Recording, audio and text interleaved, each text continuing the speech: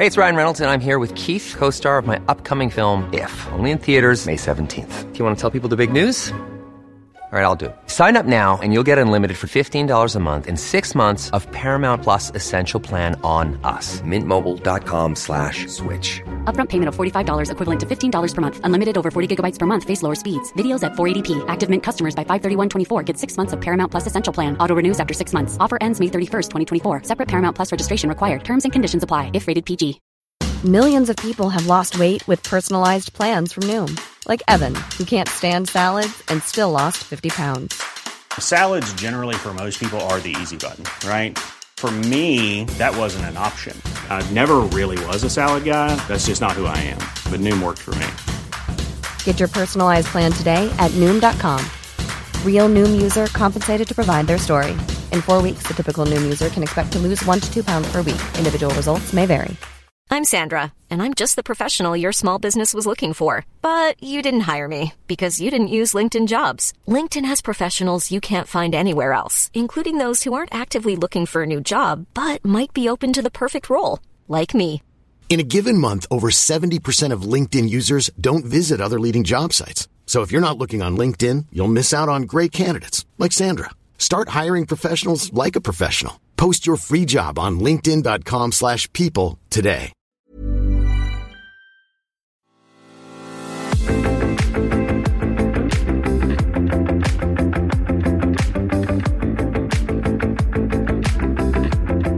The Unconventional Soldier, a military podcast brought to you by 2 British Army veterans in association with ISAR.com. Thank you for downloading another episode from the Unconventional Soldier podcast, which aims to record the history of the British Army's STA Patrols Unit through the voices of the veterans who served in its ranks. Today we're talking to John Dennison, or JD, who was a troop commander and then returned as the battery commander just as the battery's phase of permanent presence in Afghanistan on Operation HERRICK. We'll be talking about the deployments and the role of the STA patrols on this enduring coalition operation. This will mirror some of the challenges faced on Operation TELIC, which we talked about with John Holden. And as mentioned, TELIC was overshadowed by the Afghan campaign, but it's sometimes forgotten that the Operation Afghanistan stretched from 2001 to this year, 2021. And as normal, we will finish off with Des Island Dits, John's choice of book, film and luxury item. And over to John. Thank you for joining us on this podcast, JD. And we'll start off with your military journey. Well, Kevin, Colin, I'd just like to start by thanking you guys for inviting me to join you on this podcast. As Kevin said, detailing the Special Observers' involvement in Operation HERRICK, which was the UK's military name for the counterinsurgency campaign in Afghanistan. And I think it's worth kind of pausing to consider that 473 Battery had been in existence for 32 years by the time the UK ceased all combat operations in Afghanistan on the 27th of October 2014. And the battery was fully engaged for nigh on 8 years of that mission. And the organisation, therefore, effectively had been, for a quarter of its existence, had personnel deployed in Afghanistan. And I think that speaks to the profound effect that the operation has had on the Special Observers. And I just hope that I'm going to be able to do justice to the contribution made by our people, both regular and reserve, during this episode of the Unconventional Soldier podcast. But to answer your question, Kev, in terms of my kind of background and how I came to be in 473 Battery, there's no particular military history within my family. It was back in 1994 when I was at Sixth Form College that I went for a look at life day with the military, with my local infantry regiment at the time, which was the King's Regiment, because as you can tell from my broad Scouse accent, I'm a Scouser by background. But it was kind of I was kind of conned in by this recruiting officer who told me at the end of this day that if I was interested to find out more about the army, I should fill out this whole ton of forms, which I subsequently did, and then found myself being sent a rail warrant through the post, which took me down to Westbury in Wiltshire to attend what I didn't realise, but it was called the Regular Commissions Board. And I had no clue as a 17-and-a-half-year-old, but this was actually the selection to be an army officer. So I kind of arrived, very fresh-faced youngster, with literally no previous cadet or any kind of background with the army, and got thrown into this army officer selection process. I was fortunate enough to come out the other end of it, goodness knows how. having secured a place at Sandhurst and also being awarded an army bursary to sponsor me at university.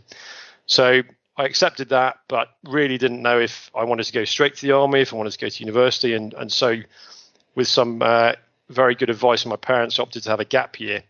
And on the other end of that, I decided, right, I was going to go for it, go through university, take the sponsorship and proceed to join the army afterwards.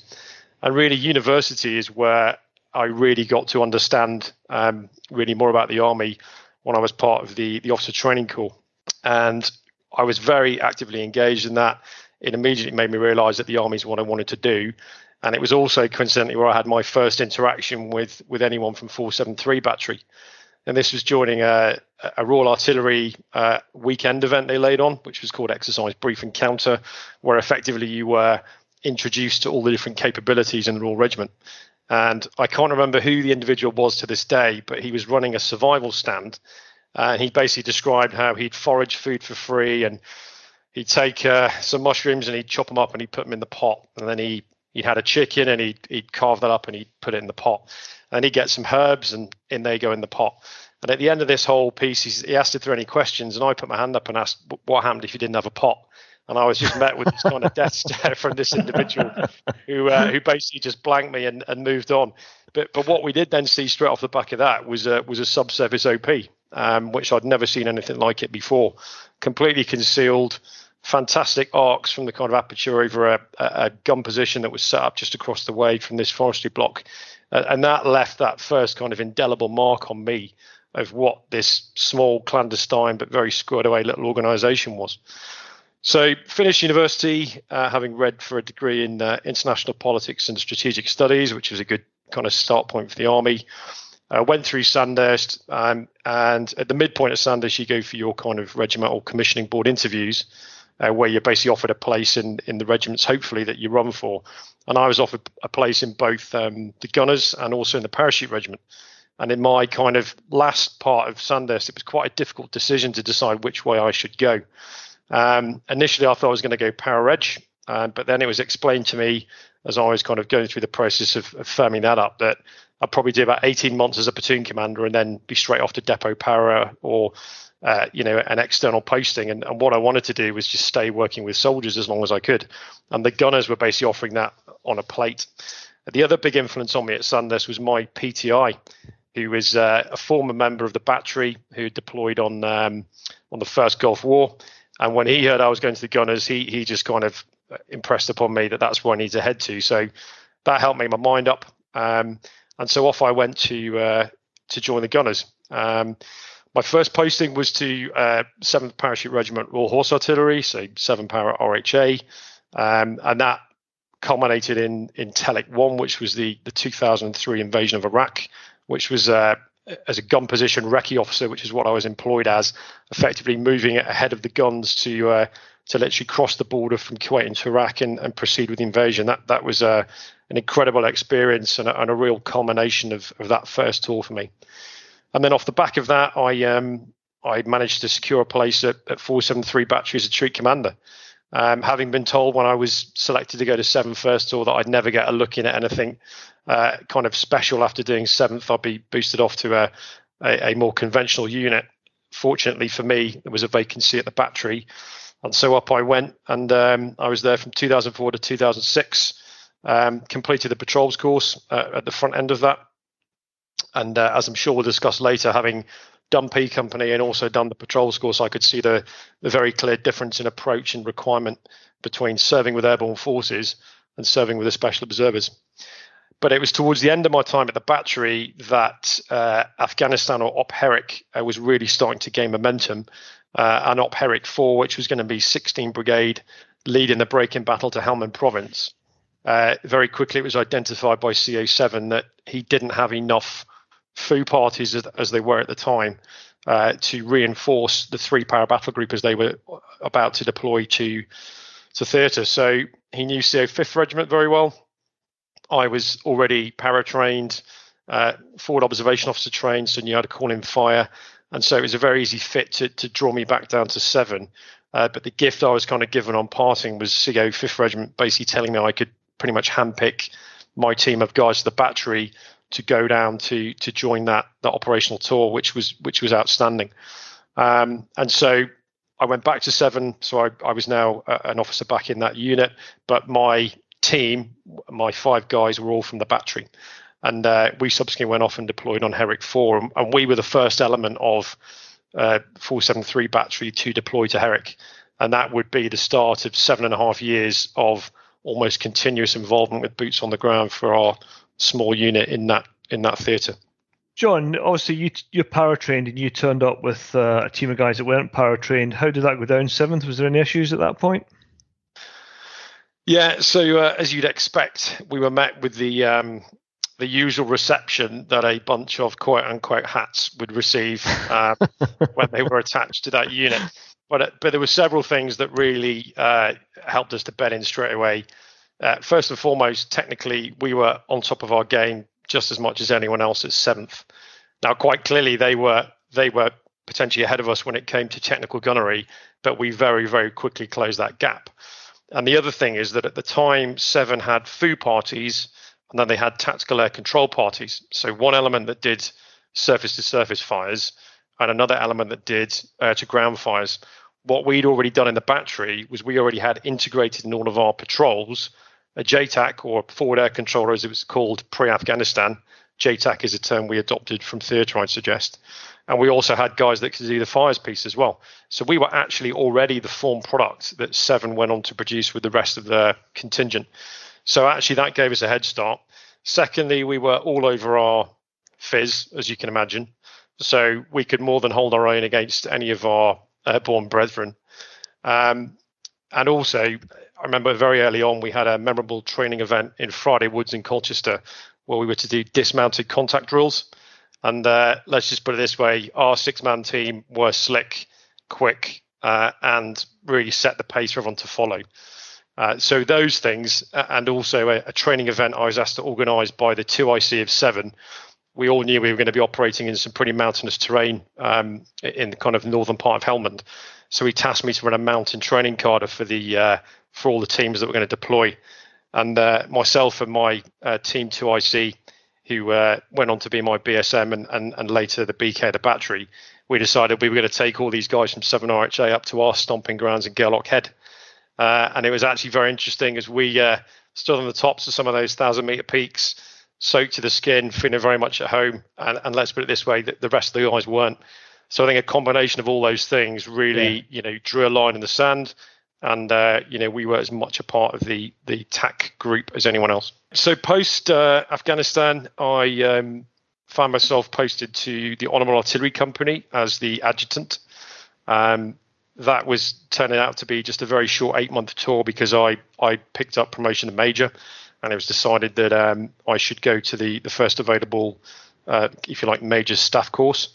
Very sadly, my first day there also coincided with the tragic loss of one of the HAC soldiers serving with 473 battery, more of which we'll talk on later. But also that was my first real interaction, a meaningful interaction with, if you like, the reserve component of the special observer capability. And the experience I had there and the guys I worked alongside very much forged my later views on how the regular and reserve elements of our very small capabilities should complement one another. And I don't know if you're aware, John, but Kev and I are doing an episode in the HAC in the next few weeks, so we'll cover a whole episode on the Honourable Artillery Company during that. Happy days. So after Staff College, I then found myself selected off the course. Actually, I had a previous staff job lined up, but it was decided because of where I was placed on the course that I was offered an opportunity to go and be a military assistant to the Deputy Commander of Regional Command South in Afghanistan. And this was effectively the high watermark of the operations in the southern part of the country. Some 27,000 NATO personnel under command. The 2-star commander of Regional Command South was to be General Sir Nick Carter, who's now Chief of the Defence Staff. And his deputy commander was a US Marine Corps 1-star officer. And it was decided that to help him, if you like, understand the nuances of the British way of doing business, that he should have a British MA. So I came off the back of my staff course, reported to 6th Division up in York, and then very quickly found myself bounced across the States. Worked out the Pentagon where my boss was based at the time for 4 or 5 months, and then came back to UK for a quick bit of PDT pre-deployment training, before we then deployed to Kandahar from November 09 to December 2010. And that was, for lots of reasons, a real eye-opener. Working at that kind of higher tactical, lower operational level, and just understanding how the whole strategic campaign fitted together, or otherwise, during what was, as I said, the high watermark of troops in the southern part of Afghanistan. What was it like working for a US one-star? US Marine Corps have been very different to US Army as well, I think experienced. Yeah, I completely agree. There's a very there's a world of difference between big army and the Marine Corps. I mean, in terms of the parallels of the British Army, we are, if you like, a similar scale in terms of kind of mass to the Marine Corps. Clearly, they're about 3 times the number of the British Army, but in terms of their outlook and their ethos, I'd say there's more synergy and more overlap with the British Army potentially. Working for this particular individual, he was an aviator by background. His call sign was Razor, because he cut people to shreds. It became quite a joke around the headquarters. I wonder if JD's been razored yet today, because US Marine Corps aviators are renowned for kind of eating their young, and it was hard work trying to kind of keep pace with everything that was going on and keep him informed. It was a challenging year in many ways, extremely rewarding and very revealing. But it was also the start of myself having a very long engagement with the Marine Corps as well, which still exists to this day in my current job. I found with the US Marines, one thing they are different, though there are a lot of similarities. Where they are different, there's no pussyfooting around. If you're crap at your job, you're told. If you fail, you're sacked. And I think that's a huge difference to the British Army. You look at when Camp Bastion was attacked, even though we were responsible for the defence, I think there was 3 quite senior American officers, including a US Marine, were sacked and removed from post within 24 hours. I saw that firsthand several times. Integrity issues in the United States Marine Corps are an integrity issue. And actually, the first boss that I was supposed to be working for was called out on an integrity issue, reported to Commandant Marine Corps, and within 24 hours busted from 1-star to full bird colonel and dishonorably discharged from the United States Marine Corps. So I have nothing but kind of respect for the way that they enforce that moral code of conduct, which clearly now the British Army is, I'd suggest, also getting after in a very, very meaningful way. The Marine Corps, interestingly enough as well, going back to some of the stuff in previous pods, the artillery within the Marine Corps is classed as being part of the combat arms, not a combat support arm. And what I've observed in my years of working with them is that if you're a gunner, okay, you're not a grunt, you're a pogue, you're a person other than a grunt, but you are respected for being in the fight. And I think when I explain to the guys I now work with who are serving Marines in my current role about 473 and the fact that it sits within the artillery, they can't understand why that wouldn't mean that they're the very top of the tree. And they therefore are quite surprised that, in some spaces in the British military, that because you're a combat support arm, you might not have the status of your kind of combat peers. That's an interesting difference as well. But once that tour finished, after pretty much 13 months in theatre, I came back to UK, was due about 4 months of post-tour leave. Found that I was being posted to 5th Regiment to Command 473, which was absolutely what I was aspiring to. But after kind of 4 weeks of cutting around at home, got a little bit bored and was approached by CO 5th Regiment to see if I wanted to go out and basically do a project, a surveillance-based project in Task Force Helmand headquarters. So after a month of being back, I spent another 3 months in Task Force Helmand during HERRICK 13 doing that very compartmentalised study. Off the back of that, then, I was the BC of 473 from August 2011 to August 2014. And in many ways, having been led the first team that the battery deployed to Afghanistan, I was then there as we redeployed the final team from HERRICK 18. So it very much felt, for me, quite fitting to kind of have opened and then closed that particular chapter. And then my final job before I left the Army, I was the executive officer of the Honourable Artillery Company from August 14 to July 16. And really that time as BC and then XO, I was involved in the kind of establishing the Army 2020 vision for the Special Observers, which, as we'll discuss later, was the kind of restructuring the Army post-Afghanistan for future contingent operations.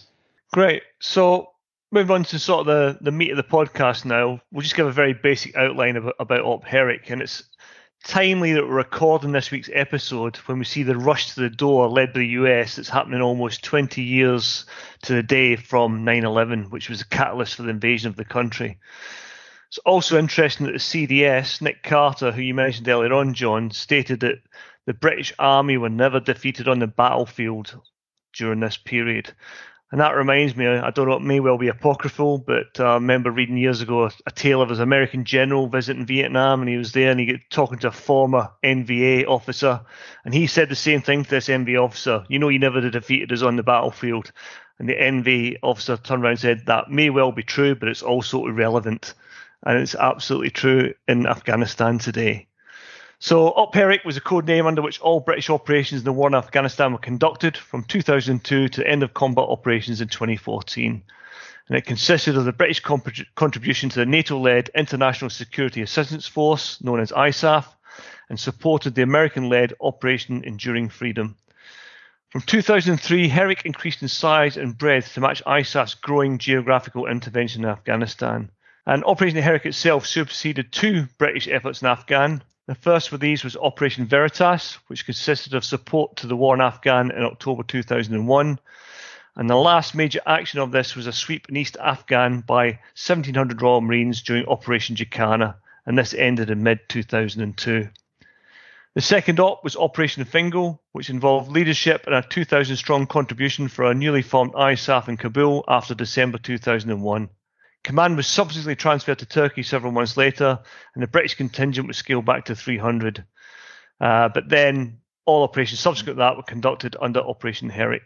In 2012, the UK Prime Minister, David Cameron, announced that 3,800 troops, almost half of the force serving in the Helmand, would be withdrawn during 2013, with numbers to fall to approximately 5,000.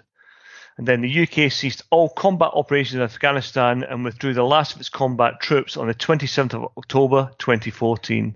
Between 2001 and 24th of July 2015, a total of 454 British military personnel died in operations in Afghan, with many more suffering life-changing injuries. And all of this sort of chipped away at the morale of the British people, especially when they're seeing the procession of coffins through Wootton Bassett. Slight change then at that in 2015, when all training operations that were conducted for Afghan forces were held under the operation name of Toro. And I think really in summary, it's probably safe to say that we deployed into HERRICK with a degree of hubris backed up by a false confidence about experience gained in small wars during withdrawal from Empire. A lot of people say the mission was never clear. It changed from kick out the Taliban to stop poppy growing and even westernising a society that didn't even want it or even particularly care. And it's also evident that we initially scoffed at the capabilities of an enemy, considering them a bunch of brave but enthusiastic amateurs. However, they were very clever and adaptable, and once they discovered they'd never win a gunfight, they quickly moved to the placement of lethal IEDs, which they deployed with cunning and skill. And it's probably fair to say they achieved the aim of fixing us and denying essential room to manoeuvre. And not only that, the threat led to the adoption of increased protection for both vehicles and people, which countered an ability to move. And the old saying, firepower, protection, mobility, pick any two, certainly applied in this case, and we were just lumbering around the battle space. So, John, we often refer to the Taliban, and it's a catch-all name, really, because that could cover farmers who are disgruntled or had relatives killed, jihadists coming in from abroad. What did you think of them as fighters? And just for listeners who might not be aware, can you just give a brief overview of sort of weapons and kit they had? Yeah, sure. I think you're absolutely right, Colin, when you described that the Taliban were a very broad spectrum of fighters. You had kind of the core Taliban, if you like, who were your hardcore, full-time, if you like, professional fighters.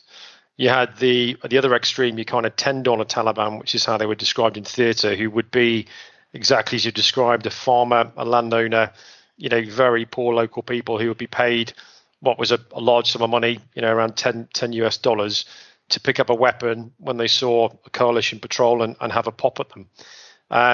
And then you also had your out of area foreign fighter element as well. And then, of course, the blurred lines between tribal affiliations, terrorist training groups that still existed along the border and across the border in the FATA as well, which is the region that borders eastern Afghanistan in Pakistan there. So really, from my experience, HERRICK 4, as you said there, the favoured tactic was to try and do more of what they'd done to the Soviets during the Soviet-Afghan war. We were very quickly deployed into a whole number of very small, very poorly defended, just because we lacked the mass, poorly defended patrol bases and forward operating bases. And at that point, because again, the Taliban had a large number of people, they had very good resupply runs coming in from cross-border in Pakistan.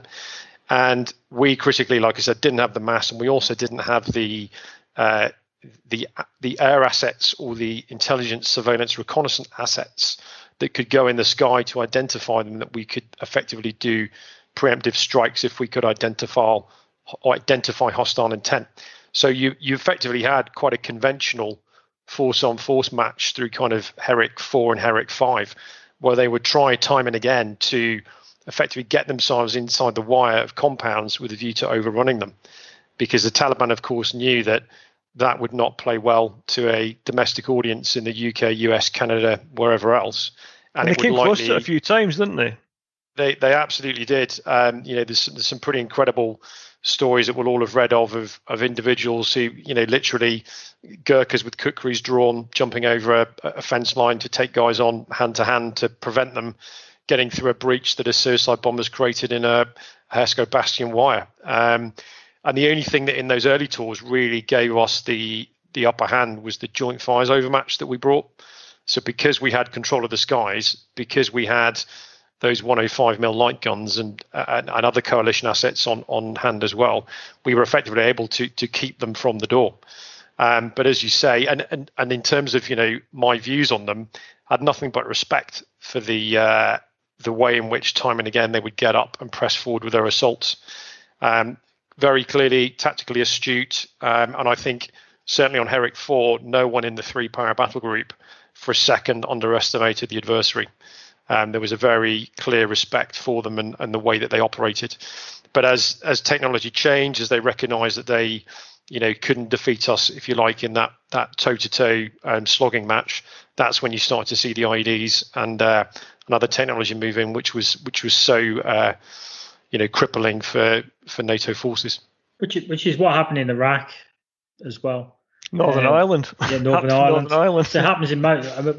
We always seem to face an insurgency that eventually technology, we rely on technology, and they are not confined by that, and they use a new tactic, and we're continually trying to fight the tactic, and they're adapting quicker than we can bring technology in to counter it. Absolutely, and as Colin said as well, then the political imperative gradually becomes not to take casualties, which means that force protection takes precedence over everything else, which means that risk tolerances are reduced, which means that you effectively can't take these guys on in the way that you need to take them on to contain them. And I think a key thing when we kind of step back and look at this from the strategic level, Afghanistan as a campaign and the ISAF mission under the Americans early on was effectively a kill the terrorist campaign. It was try and basically end as many Taliban as possible. And with the advent of the McChrystal era, it was about separating the insurgent from the population.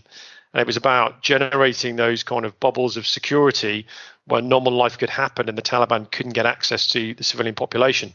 But the more you have to operate behind mine-protected vehicles, and the more you have to be wearing body armor, helmets, and everything else to protect you and yourselves, your people, the less contact time you can have with that population to give them the reassurance they need. So it very much is a double-edged sword in terms of the effectiveness of what you're trying to do.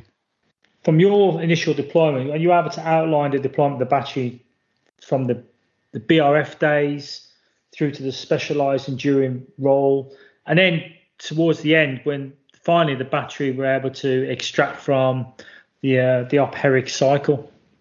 Yeah, of course, Kev. I think before I go in to do that, what I just first of all want to do is just mention basically the names of those who fell while serving with the organisation, because it's obviously very important we remember that we lost 3 of our number during that campaign.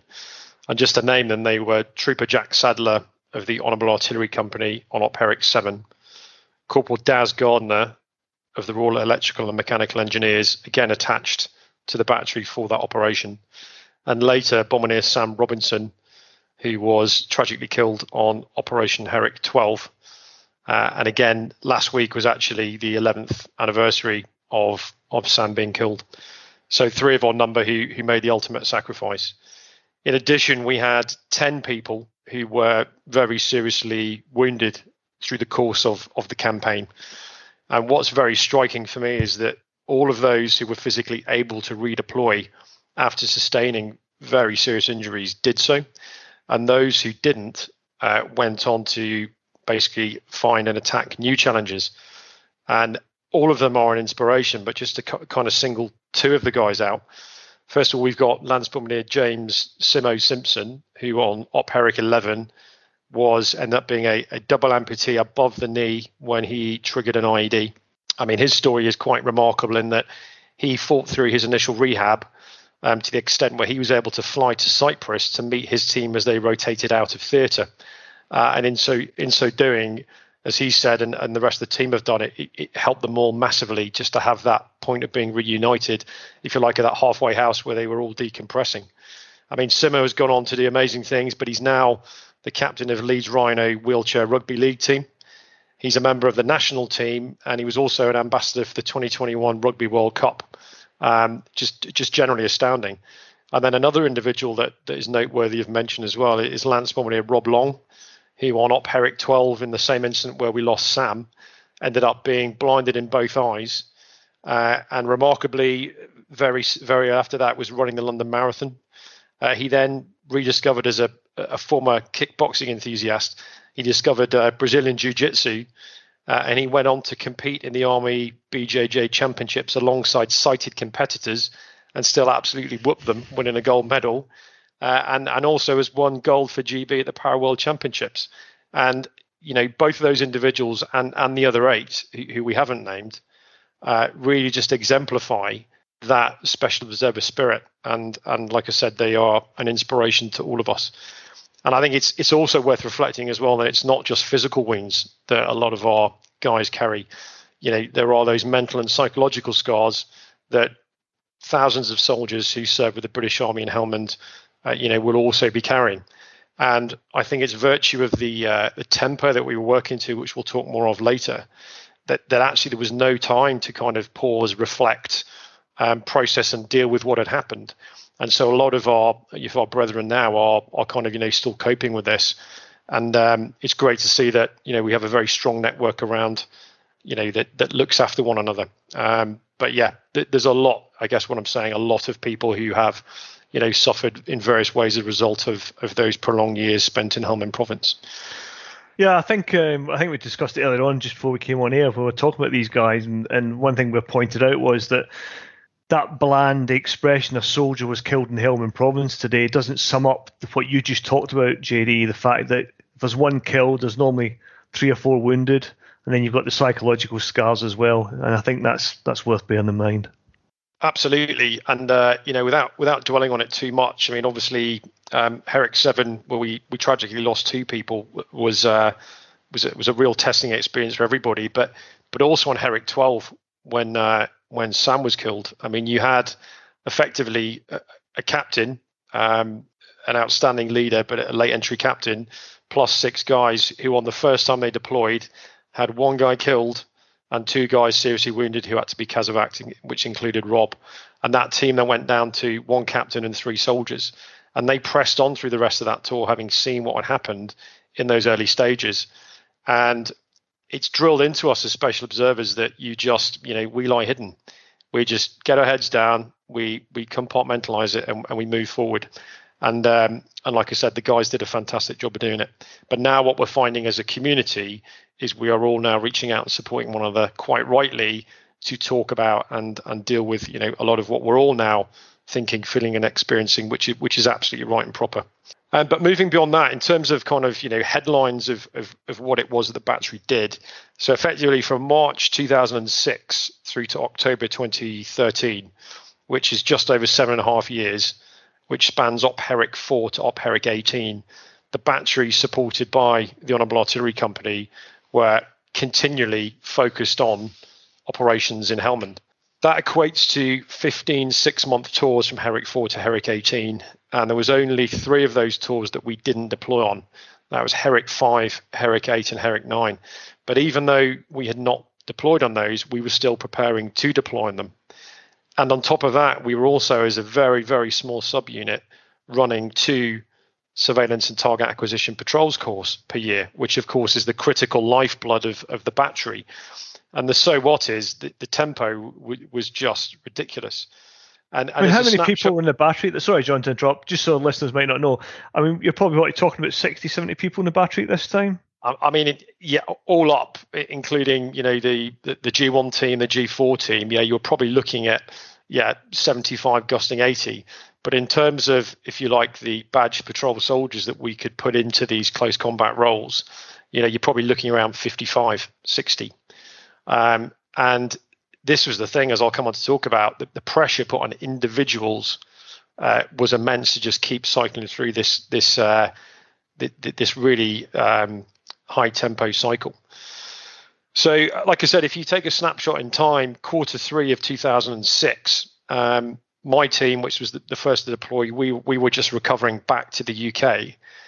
At the same time we were coming back from Helmand, we also had a troop who were just finishing off their preparations to deploy to Iraq on Op HERRICK 9 to be part of the Brigade Surveillance Company. And at the same time, the remainder of the battery were conducting pre-deployment training with 12 Brigade to form the core of their Brigade Reconnaissance Force. And when you just pause and reflect on that, 80 people that are coming back from a theatre, going to another one, or preparing to go back to Afghanistan, I mean, that tells you all you need to know, really. And for a lot of the time, everything that we did as an organisation was literally one man deep.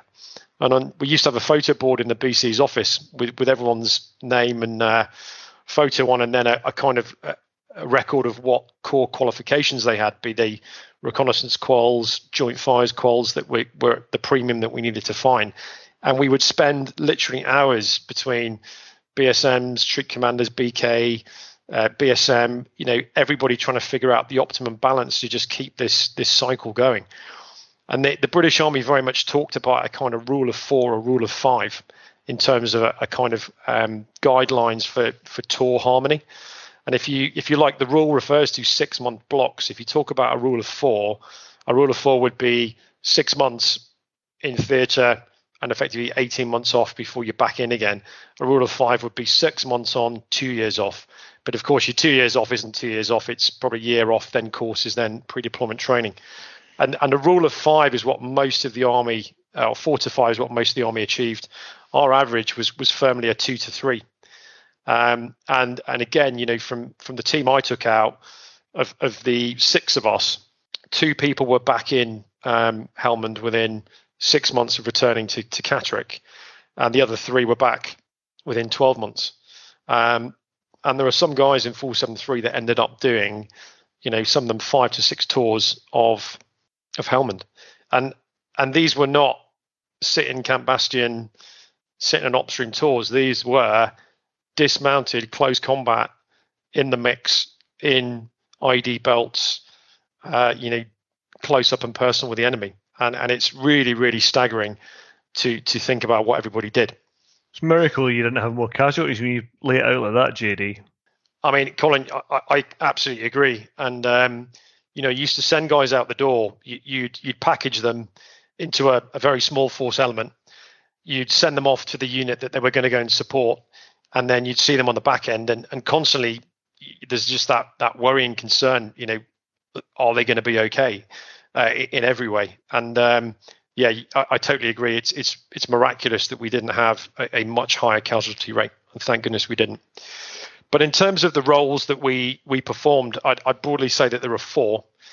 and I'll cover each of them in turn, but just to introduce them, there's the fire support team role, which was effectively providing artillery observers and joint terminal attack controllers, so people who could call in artillery and, if you like, bombs and effects from planes, UAVs, or whatever else.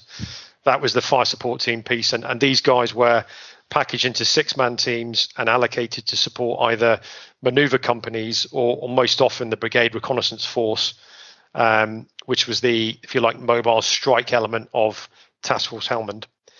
There was then also the Brigade Reconnaissance Force, and if you like, we effectively had kind of 2 bites of the cherry on that one. We had HERRICK 6, where we had a troop deployed in a dismounted reconnaissance role, which also verged into a close infantry role as well. We'll talk about later. And then we also had the Op HERRICK 7 Brigade Reconnaissance Force, which was vehicle mounted. And the headline for that is that, the guys conducted the longest desert patrol since World War II. We then also, towards the latter stages of Op HERRICK, starting on HERRICK 12, we had something called the Theatre Surveillance Troop, which was a discrete role that we performed, and basically delivering covert technical surveillance in some of the most active and dangerous parts of the area. And then the other thing that I think is worth noting is that we also effectively performed dismounted close combat. And I don't think there can be many special observers who deployed to Helmand that didn't at some point have to fix bayonets onto their rifles and prepare to close with and kill the enemy. And for a unit that's covert by design and selects and trains its people to operate without being seen, that's a pretty fundamental shift in focus. And again, what's actually quite amusing is there's an image that was taken on HERRICK 17 of one of our Lance Bombardiers who was attached to the BRF, who is engaging, stood with his weapon in the shoulder, firing at a Taliban position at very close range. Now, that image has been captured and it's used extensively by the infantry. It's on the front of lots of their PAMs and documents. And I've taken a lot of enjoyment from sending that over the years to infantry colleagues and making the point that I'm very pleased to see you've got a special observer as the poster boy of your dismounted close combat doctrine. But yeah, so it's all good on that side. John, can you send me that and I'll use it to publicise the pod if it's still out there? Yeah, I'll dig it out. I'll actually grab the screen grab of the relevant doctrine that it's on. Excellent. It's a great thought. Guy with a UGL under his weapon, very good stable fire position, good sighting relief, and he's given it big licks. But yeah, the infantry, when I've pointed it out, there's been quite a few silenced individuals as a result of that, which is quite amusing. I'd appreciate that photograph, mate. We'll get it on Instagram, get a bit of conversation going. Absolutely, I'll get that your way. So what I'll do now is I'll just kind of single out each of those 4 areas and just talk about those in turn. So starting off with the fire support team piece. Like I said, that was the first team that I rolled out with on HERRICK 4, supporting the 3-para battle group. The kind of key thing that we brought to the party, if you like, was not just the fire's skill set. It was also clearly the static and the covert surveillance and reconnaissance skill set. For that reason, my team found ourselves working with the 3-para patrols platoon when we deployed out, and that became very much the norm. But actually, also saw the guys permanently attached to the Brigade Reconnaissance Force as well. And towards the latter phases, the FSTs from the battery, like all FSTs, were coordinating fires and airborne intelligence, surveillance, and reconnaissance assets in support of strike ops, the full length of Helmand, and did it very, very well. The key thing, though, for me about the fire support team piece is that in many ways, what the battery did for an extended period of time was underwrite the Royal Artillery's close support commitment to infantry companies. So just to kind of put that into context, on HERRICK 11, the battery deployed 4 6-man fire support teams in support of 1st RHA. And on HERRICK 12, as well as doing the theatre surveillance troop, the battery also deployed another 4 FSTs in support of 4th Regiment Royal Artillery. And that was the same number that you'd basically get out of a full Royal Artillery close support, so artillery battery. Hey, it's Ryan Reynolds, and I'm here with Keith, co-star of my upcoming film, If, only in theaters May 17th. Do you want to tell people the big news? All right, I'll do it. Sign up now and you'll get unlimited for $15 a month and 6 months of Paramount Plus Essential Plan on us. MintMobile.com/switch. Upfront payment of $45 equivalent to $15 per month. Unlimited over 40 gigabytes per month. Face lower speeds. Videos at 480p. Active Mint customers by 531.24 get 6 months of Paramount Plus Essential Plan. Auto renews after 6 months. Offer ends May 31st, 2024. Separate Paramount Plus registration required. Terms and conditions apply if rated PG. I'm Sandra, and I'm just the professional your small business was looking for. But you didn't hire me because you didn't use LinkedIn Jobs. LinkedIn has professionals you can't find anywhere else, including those who aren't actively looking for a new job, but might be open to the perfect role, like me. In a given month, over 70% of LinkedIn users don't visit other leading job sites. So if you're not looking on LinkedIn, you'll miss out on great candidates like Sandra. Start hiring professionals like a professional. Post your free job on linkedin.com/people today. And we were doing it again and again, back to back, like I say, out of a number that was probably about 55 to 60 special observers. And this wasn't just a case of go through PDT and deploy. We actually had to get the guys very often trained up first on the courses at the Royal School of Artillery, or guys had to go and do their training with the Joint FAC unit to get qualified as FACs. And we had to keep passing these courses. Whereas in a whole gun regiment, if you had a bombardier or a sergeant that couldn't get through one of those, you would have another one that could take his place.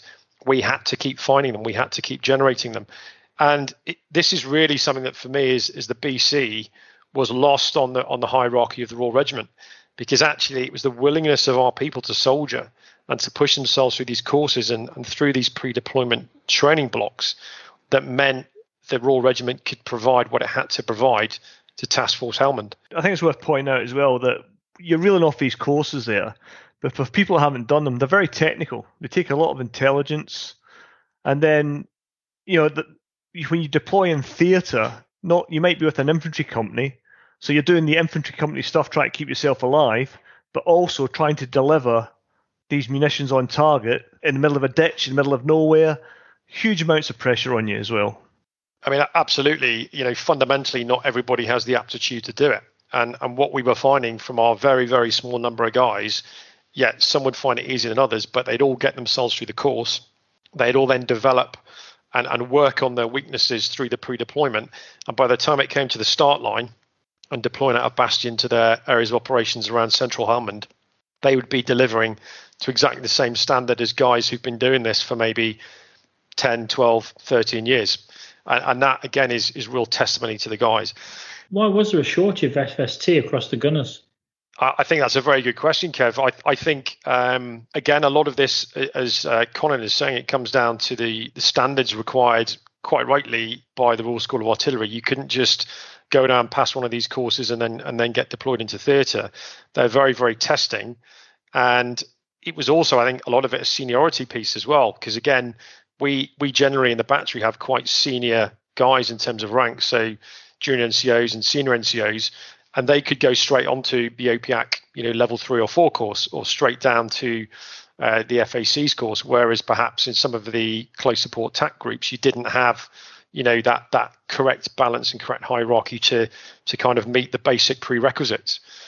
And I think what became very frustrating was towards the latter end, the kind of HERRICK 17 and 18. We were still turning out, or were being expected to turn out, 3 FSTs on every turn of the handle. And yet you'd have in some of these regiments a rear operations group, which is the element of the regiment that doesn't deploy, that would probably number about 120 to 150 personnel. And of course, our point is you're expecting us to still find guys. And now what we were doing was sending guys back on the 2nd, 3rd or 4th tour back into a very, very kinetic environment. And yet you're not finding that from with your own regimental headspace. And this is a point I made to the commander of 1 Artillery Brigade, 1st Artillery Brigade, when he visited, that effectively, without realizing it, the Royal Regiment has probably taken advantage here of the will to soldier of regular reserve special observers. And actually that brigade commander was instrumental in getting us disengaged from that FST commitment, because towards the latter stages as the BC, I kind of could see what was coming in terms of Army 2020, this future reset to bring the army out of Afghanistan and get them ready for contingent operations worldwide. And I was very keen to to basically reset us as an organisation back to our core role. And frankly, force generating for fire support teams again and again was distracting from what increasingly was becoming the main effort. So that was FSTs. On the BRF side, like I said, there was effectively 2 rotations for that. The battery originally started PDT to deploy on HERRICK 6 with 12 Mech Brigade as their BRF. If you like, HERRICK 4 with 16 Brigade had the Pathfinders, which is their, if you like, long-range depth reconnaissance force. You've got Surveillance Reconnaissance Squadron from 3 Commander Brigade that performed that on HERRICK 5. And so HERRICK 6 was the first time you did not have a dedicated BRF.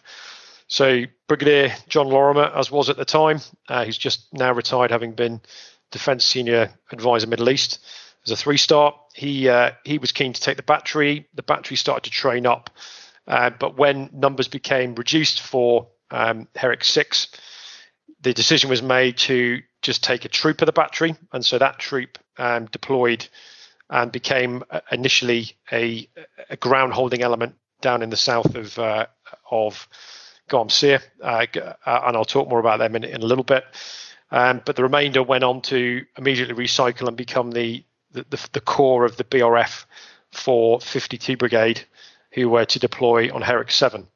And again, what the guys did on that tour was significant. We spoke about it before, that longest desert patrol since World War II, reinforced by elements from the Yorks as well. But they went on to spend 4 months through a Helmand winter in some really savage conditions. As we said, they'd suffered 2 killed in action and 5 wounded in action, and they were involved in a large way the liberation of Musakala, fighting patrols, raids where they would go each morning at first light in, fight the Taliban, push the Taliban back from the green zone, and then every night withdraw to relative safety of the open desert. And again, they were critical, like I say, in the retaking of Musakala. It was also on that tour as well that we had, if you like, the kind of real typical STA patrol mission where the guys deployed an OP on a mountain overlooking the town of Nowzad, which at the time was dominated by a Taliban operations cell. The small element that was inside the forward operating base in the town was basically fixed in their location. So orders were given and the guys deployed and spent the best part of 2.5 weeks up on a mountainside overlooking Nowzad and using long lens cameras and image transfer technology, basically developed understanding and pattern of life of how that enemy force were operating, and then got to a stage where they were allocated a pair of aircraft and they were then able to drop air-delivered ordnance to destroy that Taliban team, Taliban group, and effectively free up the guys inside the town to move out and start to do their job. And that became a painting that now hands the battery lines, the Nowzad OP, and that really, if you like, is your typical mission for a special observer. So I think that's really significant. That is like the classic special observer task, isn't it?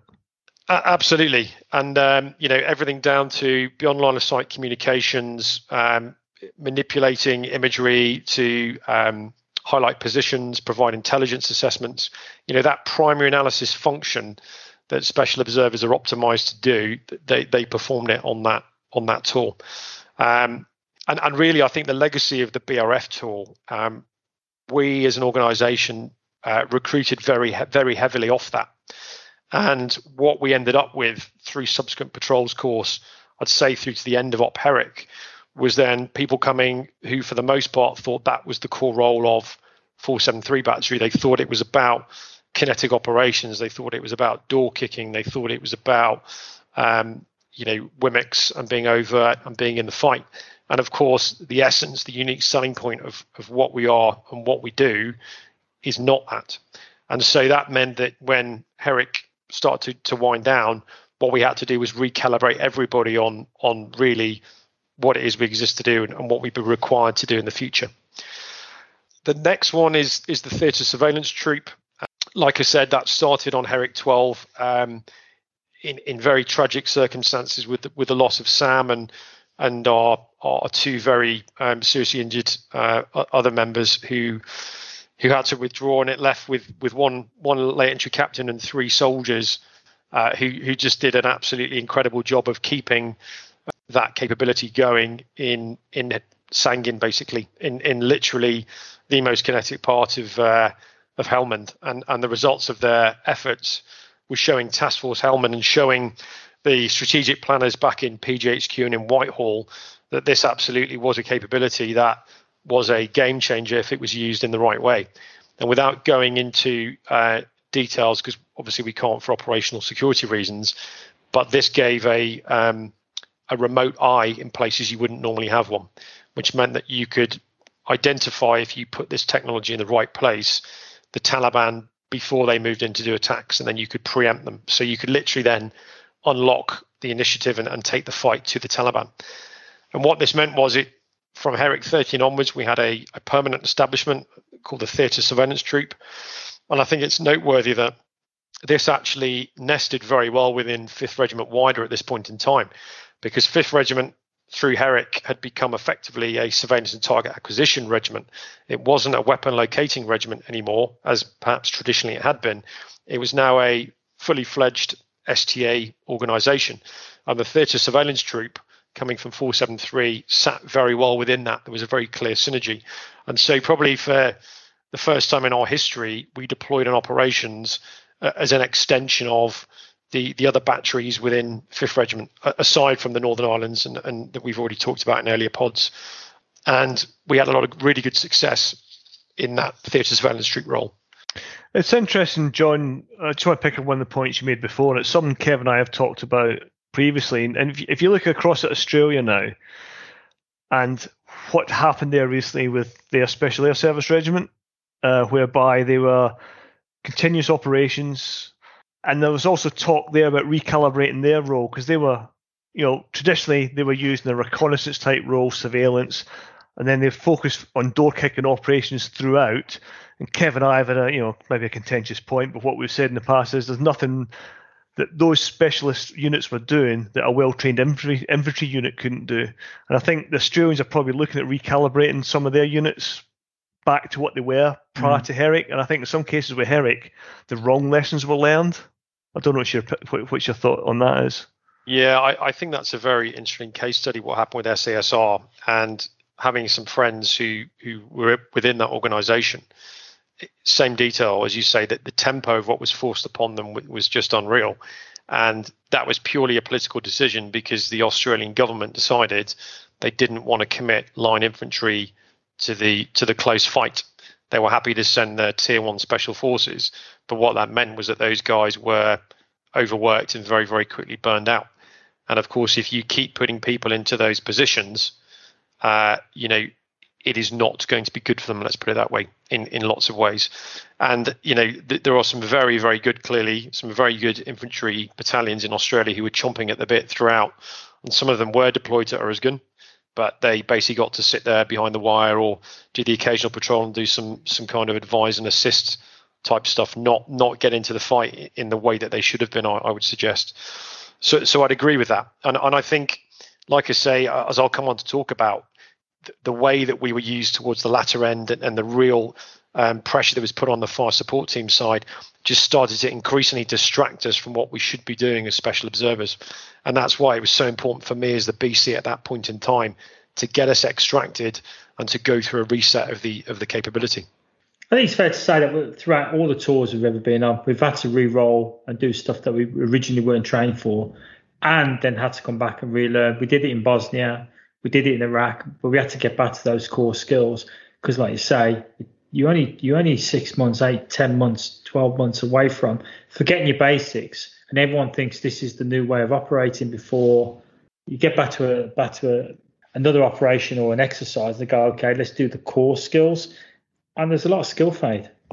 Well, you saw that with the infantry. I was talking to friends of mine in the infantry, and they're saying that they had a generation of soldiers that thought war fighting involved operating out a forward operating base.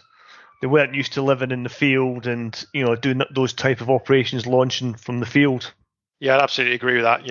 It was the classic FOBLET mentality, wasn't it? That's just how we rolled at that point in time. And let's face it won't just be our small capability that felt this way. A lot of others would have as well. But the last one that I'd mention, and perhaps it's overlooked, but I did talk about it before, that dismounted close combat focus that everybody who cycled through Helmand from the battery in whatever capacity had to adopt. And I think the exemplars of that were really the HERRICK 6 troop that, as I said, deployed as part of that BRF with 12 Brigade. And, they spent the majority of their time in the UK's most southerly FOB, which is FOB Delhi down in Garmsir. And that's effectively where the Taliban kind of rat lines that crossed into southern Afghanistan from Pakistan first kind of collided with NATO forces. And for basically 4 months, they held the line at that location. And they were in, daily high intensity contact. I think it was one of the individuals kept a diary, and he noted 95 separate contacts, all of which were an hour or more, that happened through the course of those 4 months. And the guys did everything from mounting ambushes, conducting night attacks during their time down there. And then later, after a very short operational pause in Bastion, they found themselves with 2 Mercy and again leading the way into the green zone in the Upper Garesh Valley on offensive operations as a dismounted reconnaissance platoon. They dealt with casualties, as all of our guys have with their enhanced medical training. That's a core role. Skill that played out through HERRICK as well, and no doubt, saved countless lives. And it's also interesting that a lot of those guys that got to the end of that tour, which was so kinetic and so demanding, the vast majority of them wanted to stay on to do HERRICK 7 back to back with the BRF when they landed on. But of course, they had to go back and recycle and get ready for the next rotation. But what I think it also speaks to is something that's been a thread throughout all the pods. Is the all arms nature of the guys that come and do the patrols course, and actually a lot of our number are formerly infantry, recce, cavalry, REME engineers. They bring with them a huge amounts of additional experience when they come and do the course. As we've described, they can do a 2-year attachment after they've badged, but a lot of them at the end of that time also choose to recap badge to the gunners and soldier on as an artillery soldier. So that tour, especially when the skill set that was demanded was dismounted infantry for the most part, they stepped up, they pulled it out the memory banks, and they did it in really good form. So I think, like I say, dismounted close combat is very often overlooked, but it's been a big part of what we've done in Helmand. During this period, John, did you have to fight not only the fights you have in the battle space, but when you turn up, you got gunner cap badge? Was there a bit of skepticism initially for the teams when they turned up, when they're working with infantry, or were the reputation precede them, they're generally accepted? I'm just interested for a feeling how they were perceived when they turned up in these different areas. So I think it's very interesting because I think, frankly, that is a constant if you're a special observer. No matter where you go, be on op HERRICK, any other op, or any training event, you are that Royal Regiment of Artillery guy who apparently does reconnaissance and fires, and every single time the guys have to assert themselves, they have to prove themselves. And as we know, 2 of the underpinning tenets of mission command, which is the core of how we function, the British Army, the 2 main tenets for me is trust and mutual understanding. And those 2 things can only be developed by operating alongside other people. And what the guys in 473 and HAC when they are deployed get or have to do is establish that as quickly as they can every time they bolt into a supported unit. So HERRICK was no different to any other theatre. Day one, who are you? What are you about? And it's only by doing your job and doing it as well as you can that respect develops, and then the trust and the mutual understanding flows from there. So I think that's something that is a well-known battle for anyone that has that Latio triangle on their arm. So, John, we spoke about the HERRICK. We spoke about how we looked at disengagement. So, when you disengaged, what was the challenges, especially around equipment, the profile, the recruitment as well, and how you reinforced the STA role, not just for the unit, but obviously for wider, because everyone else had probably forgotten what we used to do. Yeah, so we've obviously defined what HERRICK was about. It was very focused, and if you like, it constrained what we were able to do. The whole time that I've been the BC, I was BC for 3 years, and for the first kind of I would say 18 to 20 months, we hadn't done a single core role exercise because everything was about the roles I've just outlined for HERRICK. So I was very conscious that in order to get ahead of what you could see was coming with Army 2020, we all knew that the Army had been the supported component throughout the whole of the HERRICK campaign. The money, the funding, the equipment had gone to the Army. We knew that carrier strike was in the offing, that the Navy was going to become very prevalent in the future, and the Army would not be in decline, although obviously that has played out. But the Army was not going to be as prominent, and therefore people would be looking for savings as the Army would have to reduce at some stage. And the key challenge for me was that if you looked across what we had done in those latter stages, it was all about fire support teams, which is really what the rest of the close support regiments did. So the key question is, right, well, how are you different? What is your unique selling point? And so as soon as we could, the focus was to get the guys back, get an air gap put in, and then just recalibrate onto core role, which is providing long range find and finish. And what we very quickly realized was when you started to see the arguments that were developing Army headquarters about, when people looked at our capability, well, any gunner can do fires. And the answer would be, well, you might find a fire support team guy that, yes, can deliver fires in a similar way, but he can't operate beyond the forward line of own troops. He can't operate in high risk battle space, and he's not trained to do the reconnaissance and surveillance that we are trained to do. And then you get the reconnaissance community that would turn around and say, well, we can do the reconnaissance. And the answer would be, well, you can, but then you can't do the fires if that's what's required. And so you very quickly, as you kind of converge those two circles, figured out where the sweet spot was. So what we had to do was get ourselves in a place where, okay, we had the really good, strong, well-established joint fires credentials. We kept the flame alive with the patrols course and the SOPs and TTPs. We taught the guys on that, but we had to really get us back into a space where we were an advanced force operating routinely for weeks on end, behind enemy lines, if you like. And the key to that was basically getting the guys through the right courses, and the right courses were SEER level C. So SEER stands for survive, evade, resist, and extract. And there's 3 different levels: level A, B, and C. And level C is the level that if you are prone to capture and exploitation, i.e. your air crew or special forces operating at long range, and a few other niche units, that's what gives you a go, no go to operate at long range. And we had not cycled guys through that course for probably about 8-9 years at the point we were pulling out of HERRICK. So getting guys back through that became a real push.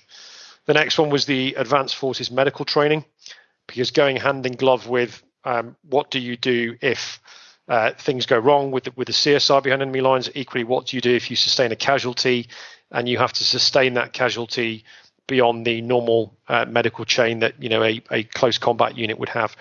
And so we were fighting to get ourselves involved in the Advanced Forces medical training that at that stage was still very fluid, but kind of running between surveillance reconnaissance squadron, pathfinders, and some stuff as well with UKSF. And I'm delighted to say that since we started looking at this, the battery's now got itself in a much better place again with its Advanced Forces medical qualifications. And ultimately, it was then about getting ourselves onto the right exercises where we could showcase that this is what we could do. And so that's the other thing we started to do, was to find those divisional level training events where we could convince effectively the divisional commander that, yes, he might have ISR stacked up with aerial platforms, he might have mounted reconnaissance elements rolling around, but what he needed was a persistent fixed eye of surveillance that could be in those battle spaces for prolonged periods, not be compromised, and give him battle-winning information intelligence. And so, like I said, when we were finally released from the HERRICK commitment, that's what we went after.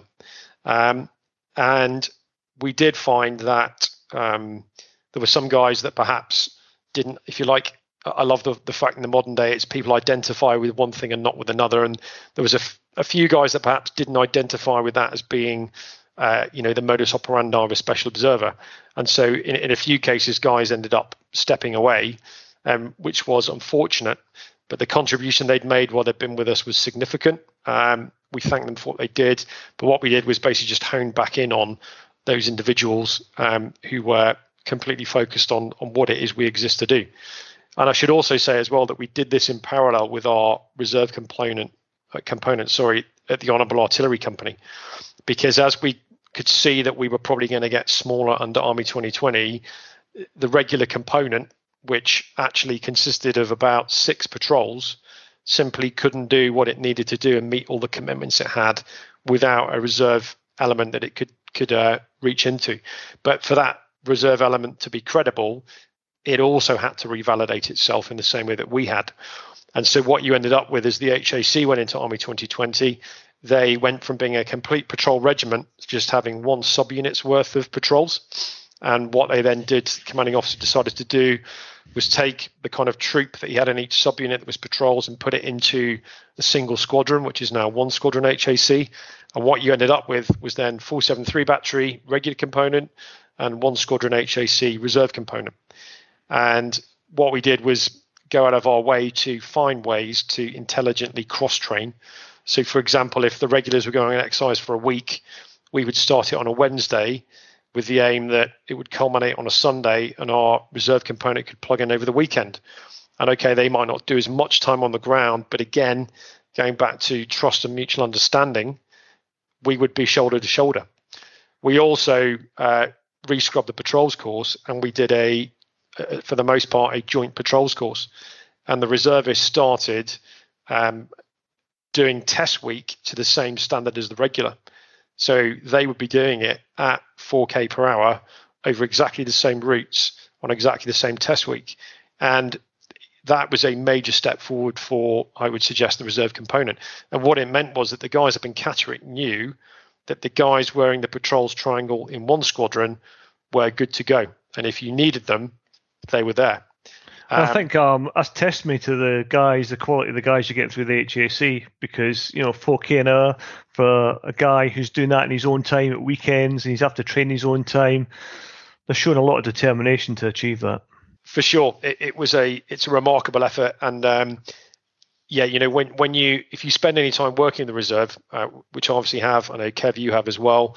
Reservists have to balance professional life, home life, and their part-time professional military career. And I have nothing but respect for people that are able to do that. Now, of course, we all joke around as regulars, and we all like to talk about the fact that, these guys don't do as much time as we do.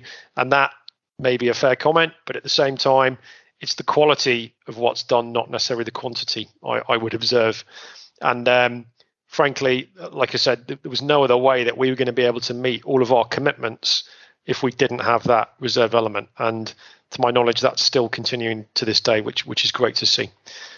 But what we then had, once we'd kind of, if you like, revalidated the regular reserve components, was we then had the piece about trying to make sure we had the right equipment and the right opportunities going forward. And the equipment piece was actually, as ever with the Army, trying to get equipment tables rebalanced takes a long time.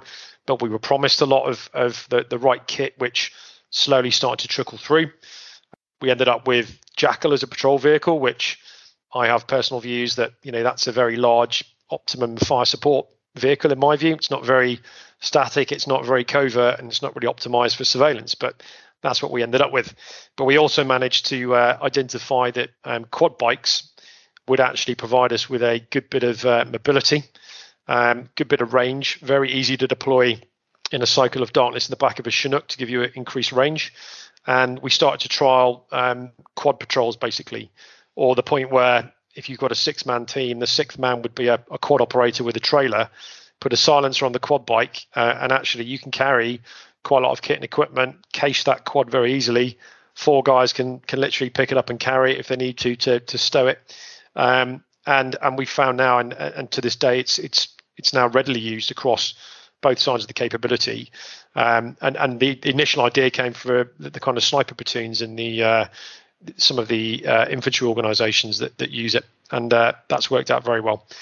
So we got the right people. We started to get the right equipment, and then, like I said, it was all about the right opportunities. And thinking back to Tim's pod about Long Range Desert Group, there was something really striking there, as hearing from a former BC talking about how he had vast sales experience, having been BC of 473 battery, and I think that absolutely resonates, not just for someone that's been in the BC's chair, but actually for every individual who's ever been in 473 battery or the HAC, because constantly you're having to sell what you do. And actually, I think we are pretty good at doing that. And so very much the job that I had at that stage was doing that force sensing, finding the opportunities. A lot of it came through 16 Air Assault Brigade, because they, as we returned to contingency, were kind of on point for that. And we actually found an ally at that point in time in the OCA Pathfinders, who strongly made the case to Commander 16 Brigade that, for early intervention expeditionary operations, he could basically facilitate the entry of the main force. What he couldn't do was facilitate entry of the main force and develop target sets in parallel. And he was the person who was actually saying he needed to have what we could bring from 473 as part of that wider Pathfinder I-Star group. And whilst there would always be friction within Pathfinders with some personalities that didn't agree, the guys did some fantastic work with Pathfinders. And I think one memorable story was an early exercise where, again, it was an airborne task force exercise, and the guys deployed. One of our senior NCOs who'd left the army but rejoined was very, very old when he took this particular exercise on. He deployed through horrific storms in northern Scotland, literally leading his team through kind of chest-deep water and rivers to get to his OP position, reported, and had effectively provide information that landed the main body in exactly the right place to seize the objective that they had. And he describes the end of the exercise kind of walking off the hill as the whole of 3 power in like a hollow square, and just hearing Power Edge soldiers muttering, "That's that Special Observer bunch, that's that Latio gang." And of course, for the guys to have that, and for it to start to kind of resonate around 16 Brigade, that they were credible, that is mood music really for where we were at the time. And since then, the guys, have gone from strength to strength, finding opportunity, seizing it, and making the most of everything. I mean, we're hoping to have a podcast with the Serving BC shortly as well. So we're going to try and get the view today on how this is all moving forward. So we're going to now finish off with the usual Desert Island Dits, which is John's pick of favourite military book, film and luxury item. So John, enlighten us. What have you picked today? Okay, so the book I've gone for is called Rise and Kill First by Ronan Bergman. And it's quite a large book. It's not the quickest of reads, but it's basically documenting the Israelis' targeted assassination program from the very creation of the state of Israel through to the present day. And of course, we all know, anyone that served the strategic position that Israel is in, and the number of threats as diverse and manifold as they are. And it really just tells a very, very interesting, or charts a very interesting history of quite amateurish individuals in the early days through to now what is arguably one of the world's most efficient monitoring and targeting apparatus. And it also very much, you can see how it's paved the way for a lot of what Western intelligence and Western, especially special force organizations, do now in the the global war on terror and everything that rotates around that. So it's a fascinating read, which I really would recommend to anybody who has an interest in military history. When I left the army, I worked for a company, and there was a couple of Israeli guys who were colleagues and now friends. And I remember sort of 2007, 2008, we're watching the news, and there's some footage come up of Afghanistan and showing some rather hard-pressed, desperate-looking British soldiers fighting from a fob. And my mate, an Israeli mate, said to me, "Why are your soldiers looking like that?" And I said, "What are you on about?" And he went, "They look very desperate and, really under pressure."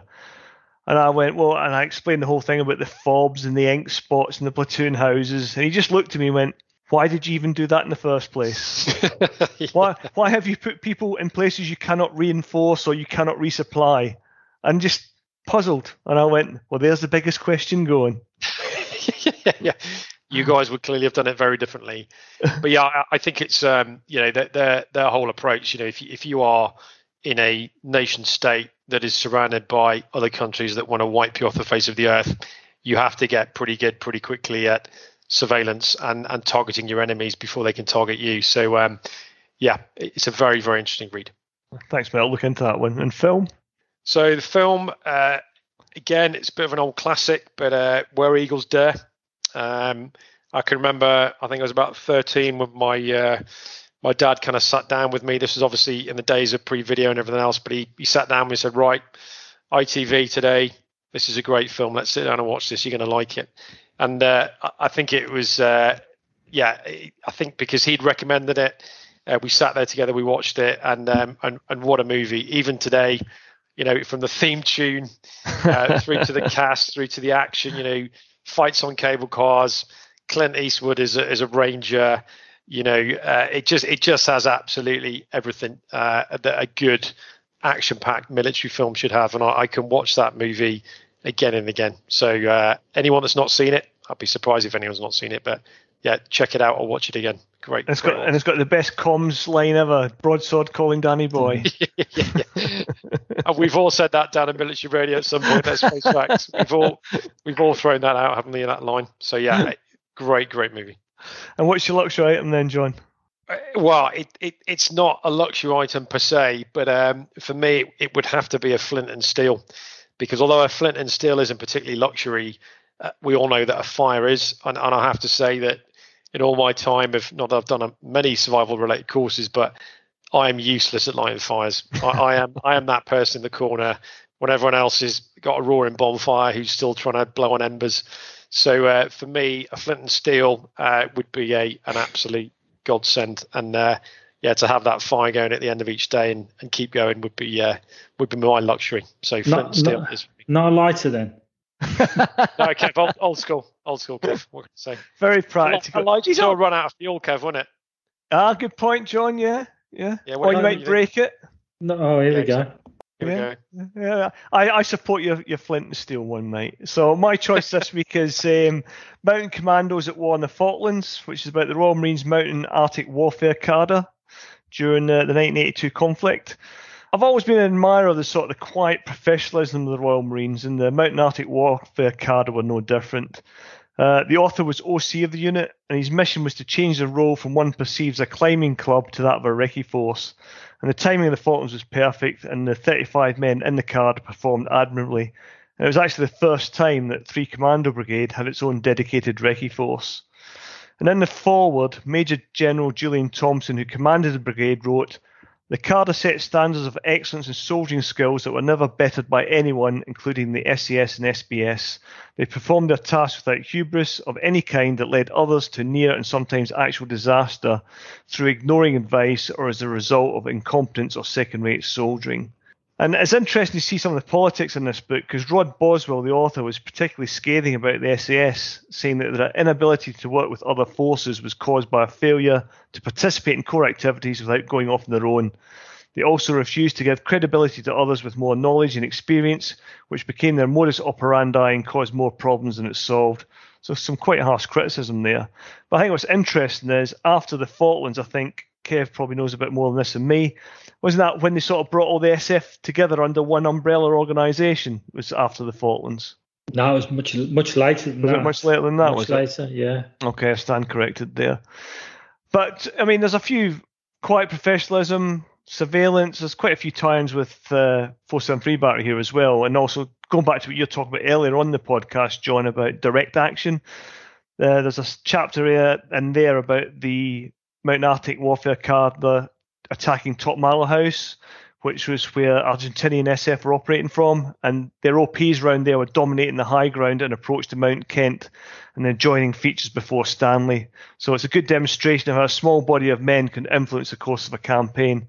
I dare say, going back to what you said earlier, it's the exact same thing. So there's also one last point, is that there's a series called Behind the Lines on BBC iPlayer, which shows the early selection process from the MAW card, and it was shot about 83, 84. You can chase it up in iPlayer. It's a really good watch. Yeah, Kev, what's your choice this week? I was going to say, when I was in Norway, it was the MAW who took us through the Arctic survival training, and they were rigid.